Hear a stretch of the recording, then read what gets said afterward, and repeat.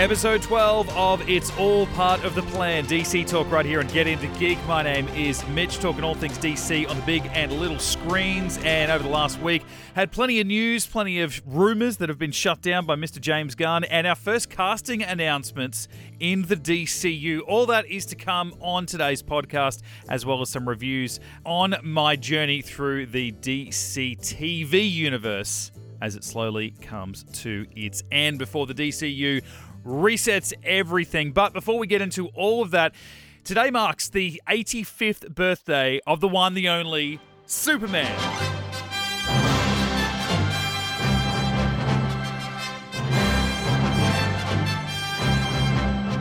Yes, April 18th marks 85 years since the character of Superman was debuted in Action Comics way back 1938, if you can believe that. What an unbelievable legacy, and I say that with no pun intended, although it is a nice wrap-up to think that's where the character is heading. But you think over the last 85 years, the number of comics, books, video games, films, TV shows, toys, songs inspired and about this guy. Hell, the legacy of the symbol of the S itself. What a journey this character has been on since 1938. And to think that after 85 years, when it all comes down to it, Superman and Batman, who celebrates his 85th anniversary next year, are the faces of the DC brand. And yeah, for all intents and purposes, DC started with Superman. And so it's kind of fitting that the DC universe, what we're going to see with these characters across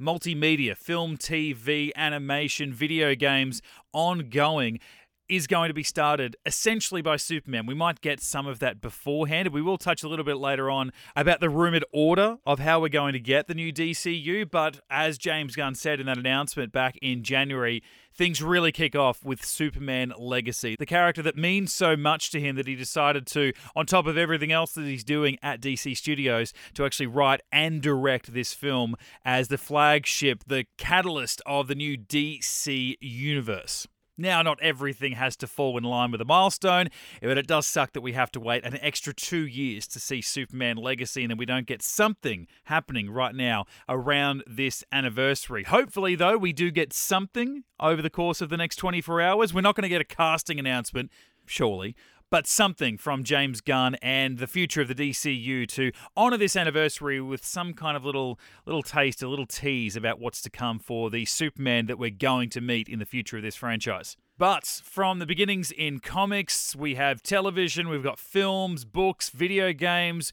whatever it might be. What is your favourite Superman moment? Drop us a comment, drop us a line, hit us up on the socials. Let us know, what is your ultimate Superman moment? Like I said, it could come from anything. You let us know and we'll read it out on our next episode. Now, over the last 7 days, we've had plenty of fun from James Gunn around some little tidbits of information and debunking some rumours. But prior to that, we had Star Wars Celebration in London last weekend. You can check out our Across the Galaxy recent episode. We debrief about everything that was announced and revealed over the course of that weekend. But during it, James Mangold was there. Now, he's been lined up to direct a future Star Wars film. During an interview, he did confirm that, yes, he is doing Swamp Thing for the DCU, but couldn't say which of those future films will be lining up first. James Gunn taking to Twitter after to say, yes, James Mangold is coming on board. He's very excited, and what a great director he is. Of course, he has Indiana Jones and the Dial of Destiny to come out in June, July this year first before he gets to either one of those two projects. Who knows which is coming up first?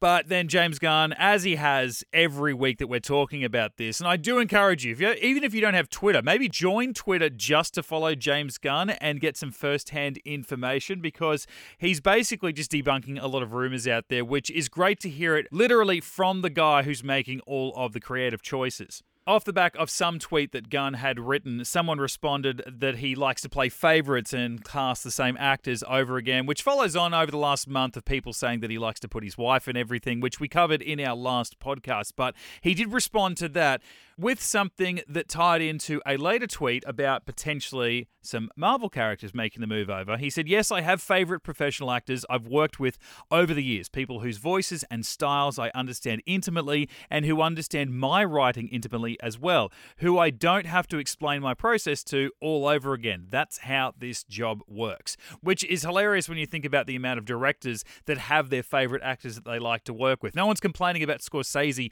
always working with DiCaprio or De Niro because that just kind of works out and people like it, and it isn't in this sphere of comic book franchises, which, let's be honest, has a lot more of a toxic fandom. Gunn did later add to that when he was asked, do you think you'll ever hire actors from the Guardians movies for some DC projects? He simply replied, yes. Someone else asking, have you talked to the cast from Guardians of the Galaxy about potentially being in the DCU? He replied, again, pretty simply, some of them. Now, one Guardians actor that has long been rumoured to join the DC cast, even before James Gunn came on board, was Dave Bautista. And though now the focus is around Chris Pratt, and in particular Booster Gold, which is among the projects that has been announced as part of Chapter 1 of the DC Universe. Gunn, of course, is not going to be confirming those actors playing those roles, or even which actors are going to be joining the DCU, if at any at this stage, because they probably haven't been cast. But it's nice to see that he is going to respond to those questions,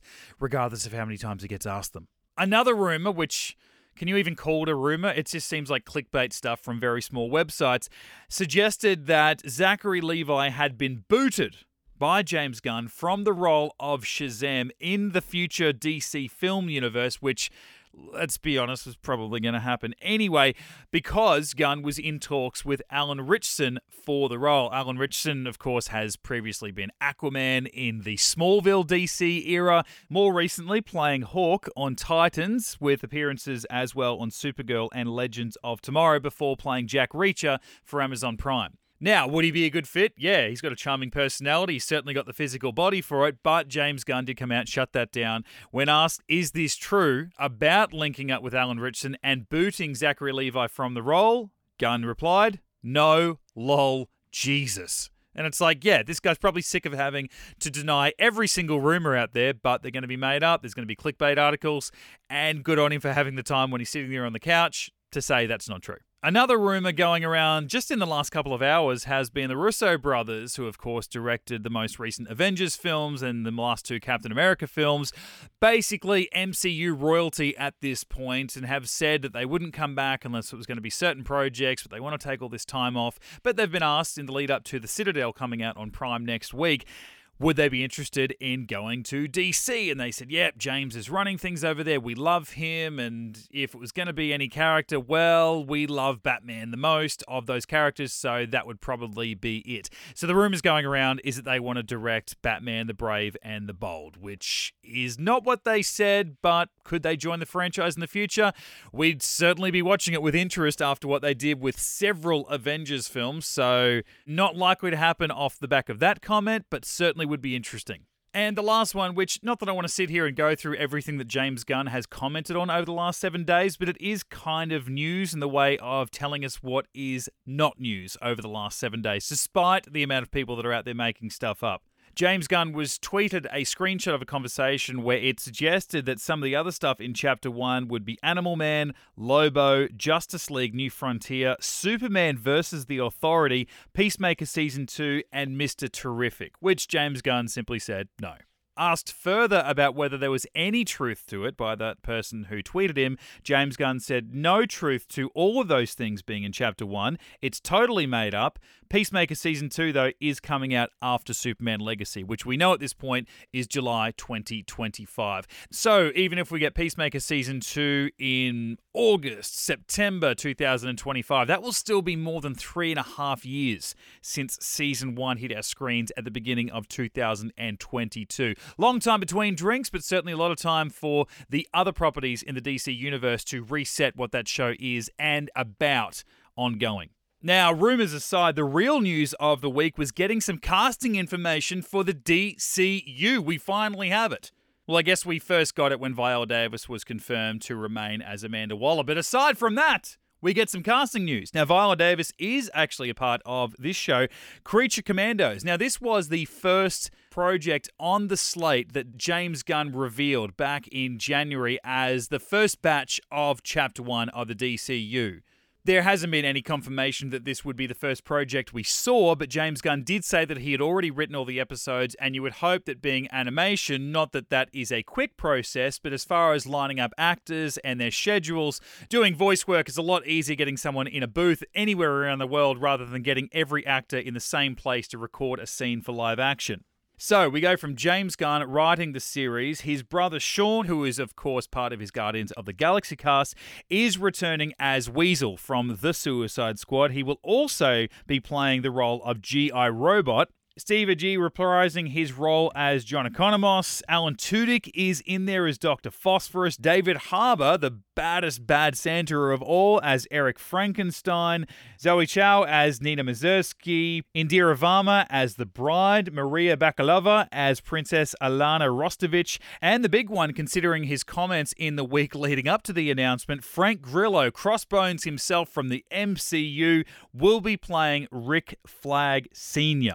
So here we are talking about which Guardians of the Galaxy, which Marvel actors might be making the move over to the DCU alongside James Gunn. And in one show, we get two of them, David Harbour and Frank Grillo, who will be voicing these characters in the first animated series set within this new DC universe. And what's exciting about that is that James Gunn did confirm back in January that anyone that is attached to any project, whether it be video games, animation, TV, movies, are playing those same characters across all medium. So there is a good chance that we are going to see a number of those actors and actresses reprise those roles on the big screen. Sean Gunn obviously going from live action as Weasel in The Suicide Squad to animated here, but it will be great to see the likes of David Harbour and Frank Grillo, who we've seen as live action MCU characters, now play animated DC and then make that move to live action DC, maybe in the Wallace series, which was the second announced project in James Gunn's video back in January.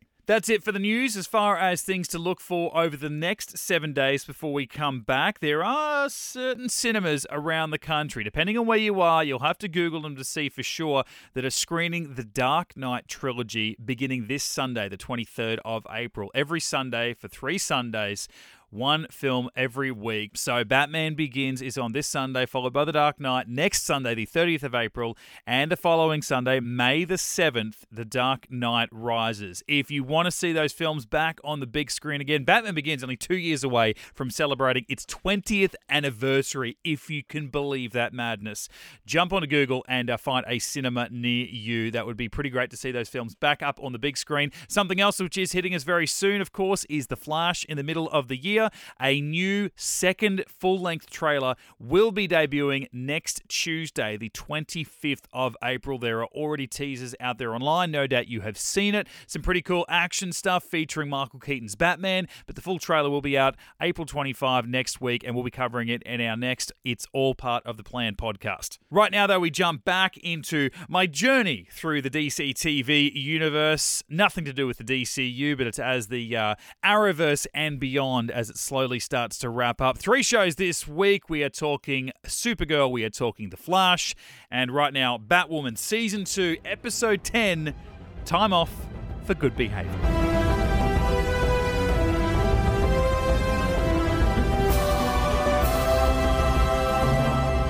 Don't say it. Okay, fine. So there is a TV reporter, either A, was able to follow Batwoman to the snakebite takedown at the beginning of this episode, and or B, get there before the false face were able to send in reinforcements after a distress call was no doubt put out. I don't want to shit on the episode, like, from the opening seconds, but there is really a lot of mystery that gets taken out by a bat anyone when the media are there kind of filming the whole fight that's in full view of the public, anyone that's going to be around there. So I just thought it was a little bit strange when a TV van rolls out, April O'Neil jumps out of the car and her cameraman, and they're basically live commentating a fight between Batwoman and some random thug. Batwoman then comes up to the camera and gives a little interview and a quote talking to Black Mask, promising to come and find him. It's like, I don't see Batman doing that. Now, Batwoman's a different character, I get all that, but still, I kind of wish they were all a little bit bit similar in the way that they like to move in the darkness and keep a little bit of mystery about them. But that's just me. And then you got Commander Kane sitting in his car for God knows how long. When we meet him, he's just sitting in the front seat in the car park, listening to news reports about that takedown, but only then does he adjust his mirror, and a false-faced thug is right there in his back seat. What, for the whole time he was there? How did he not see them when he got in? I don't understand. This is the second time this has happened in a couple of episodes of Batwoman, where someone in the same car park has been sprung by someone sitting in their back seat. Now, I get that these thugs, these bad guys, some of them are highly trained assassins, could probably get away with this stuff, but my God, they need to beef up security in the car park of the Crows. And what was he even adjusting the mirror from? The only time we see people in film or TV adjust their mirror is to reveal someone in the back seat. I don't know about you, but I do not move my mirror before I hop out of the car so I don't have to adjust it when I get back. Again, might just be me.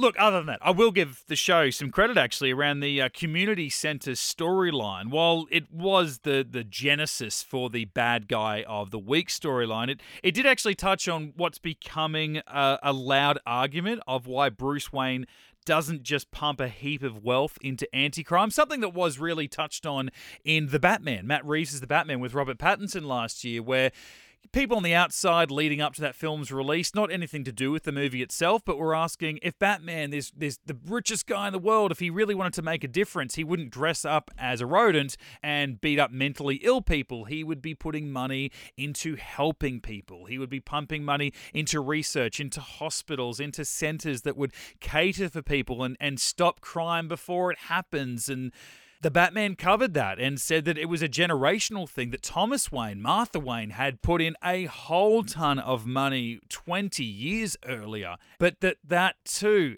had been corrupted, and there were bad guys out there to steal that money for their own gain. So even when his family put their money into trying to solve the problem before it arrives, even that doesn't work. So you can kind of forgive the guy for trying to dress up as a bat and going out there and punching people in the face. So I like in here that Ryan, who is someone off the streets, Mary, who's got a bit of money behind her, team up to create this community center that can help out disadvantaged areas within Gotham City, but that too became a target, and that brought on the need for Batwoman to intervene and help out while Ryan and her own persona was doing her bit during business hours. And yes, while Ryan tends to do a lot of the daytime sort of work, while Batwoman does it after dark, I will kind of ask a little question about why Batwoman, or Ryan somehow hidden, wasn't chaperoning the prison transfer that her girlfriend was in, and that kind of freed them up to get attacked and her pretty easily kidnapped by Black Mask's people so that she can now answer for her snitching. I haven't seen next week's episode yet. I don't know what's going to happen, but it certainly didn't look good, and I kind of felt that instead of Ryan working at the bar, maybe she could have been there wearing a mask and keeping an eye on things. But again, it might just be me. The Flash Season 7, Episode 7, Growing Pains. Now, I know that I said that the one with the 90s the other week was the best Flash episode that we've had in a long time, but I actually think this might be even better. And not for any extravagant reason. In fact, the opposite. This episode reverts back to the Villain of the Week territory that this season lived and breathed on for years. But I think that after what feels like at least a season and a half around an overly long, connected story around the not quite intricacies of the one big bad guy, The Flash as a show needed to go back to that simplicity of its roots. And this did feel like an old school Flash episode, albeit centered around one of the secondary characters that has built up since the show's first season. And I feel like this episode had the opportunity to open itself up to criticisms that I would throw around with these shows, around the lack of consequences. Killer Frost is a bad guy. Yes, she has since turned a corner and now fights side by side with the Flash, but outside of anyone in that core team, nobody knows this, and she has not, by law, paid for her many, many crimes. So while it was nice for the team and even Frost to try and figure out who had been framing her in this particular episode and get her off the radar of this new investigator that's in town, it was nice that she had a moment at the end where she said, yeah, I've actually got to do the right thing. If I have truly turned this corner, I have to pay for my crimes and I have to answer for them. So while we had a pretty underwhelming court case around Lex Luthor and his many, many global crimes over on Supergirl last week. I'd like to see what's going to happen next week on The Flash when Killer Frost has to front up, and whether this show handles it better than what Supergirl did last week. Speaking of Supergirl, Season 6, Episode 3, Phantom Menaces.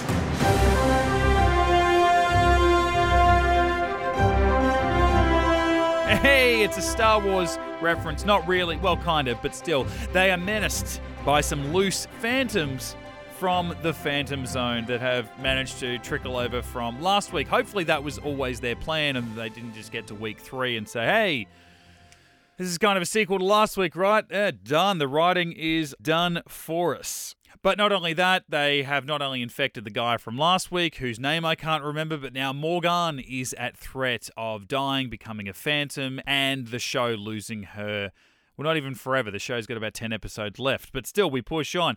It was kind of the most uninteresting thing going on in this episode anyway. I kind of like the Lex Luthor stuff more. While I was underwhelmed about the court case last week, this is kind of Lex being Lex. He's out, he's free, he's able to make really evil decisions, and does that in this one. Just when Lena thinks she has one over him and stealing his money and making donations to charitable organizations like a children's hospital, Lex goes and burns the children's hospital down just to get back at her. And it's like, oh my God, that's some truly evil shit, which then brought on a wonderful scene with Lena and Brainy coming up with a way to end things for good. He's a maniac.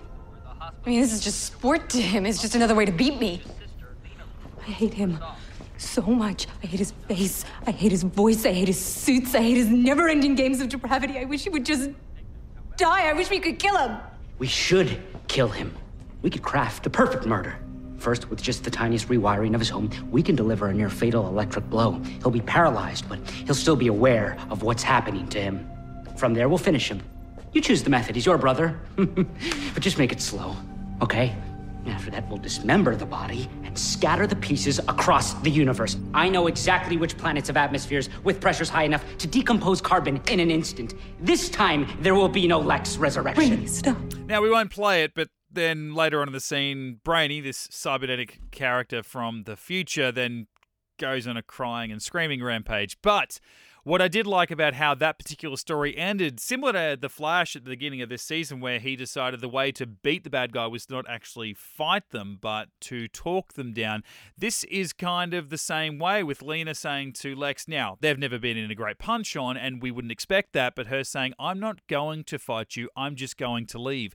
And then that in turn, seeing Lex react far worse than he ever has to anything that Lena has done to him, because he's always known he's one step ahead of her and he never expected this. So I did like that she made that choice. What that means ongoing, I don't know. And that kind of pushes me into point number 3 around this episode.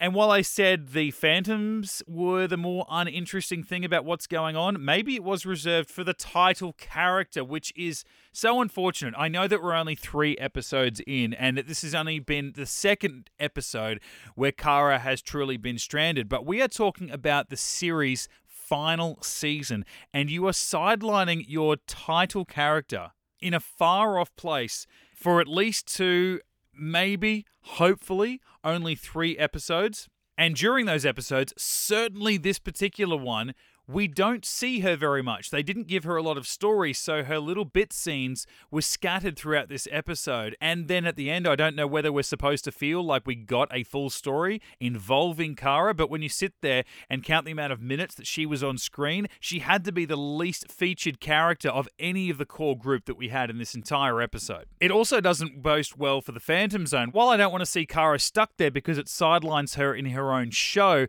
I also don't want to see more of the Phantom Zone, because it seems like the type of place, the more we do see it, the less it feels like a great threat, and that's not what the world of Superman and Supergirl needs. The Phantom Zone is this great place because we don't know much about it. We don't know what it looks like, but the more we investigate it in this show, the more they explore it to try and find where Kara is, the more it just looks like a cheap wasteland setting, and I think it loses the aura around it. Same with the Phantoms in this. I don't want to see them. I don't want to see the Phantom Zone. I want them to remain a mystery together, and the longer we push on with this part of the story, the less I'm afraid of the characters being there and getting stuck there.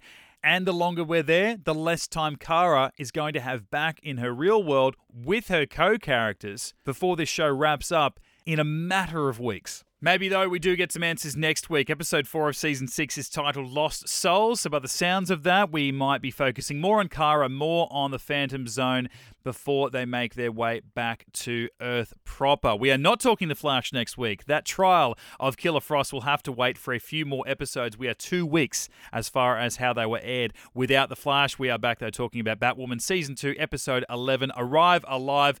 We will see what happens in the world of the DCU over the next 7 days and talk about it on next week's episode. As far as James Gunn's Twitter is to go by, there is always something on offer, and hopefully we get a little something extra to celebrate the 85th anniversary of Superman as a character since his debut in Action Comics back in 1938. Once again, hit us up on the socials, drop us a comment, send us an email, getintogeek@gmail.com. Let us know your top Superman moment across any form, across any medium, across any decade, and we will read it out on next week's podcast. Until then, enjoy your DC, and we'll be back to talk all of it, including The Flash's new trailer, on the next episode of It's All Part of the Plan.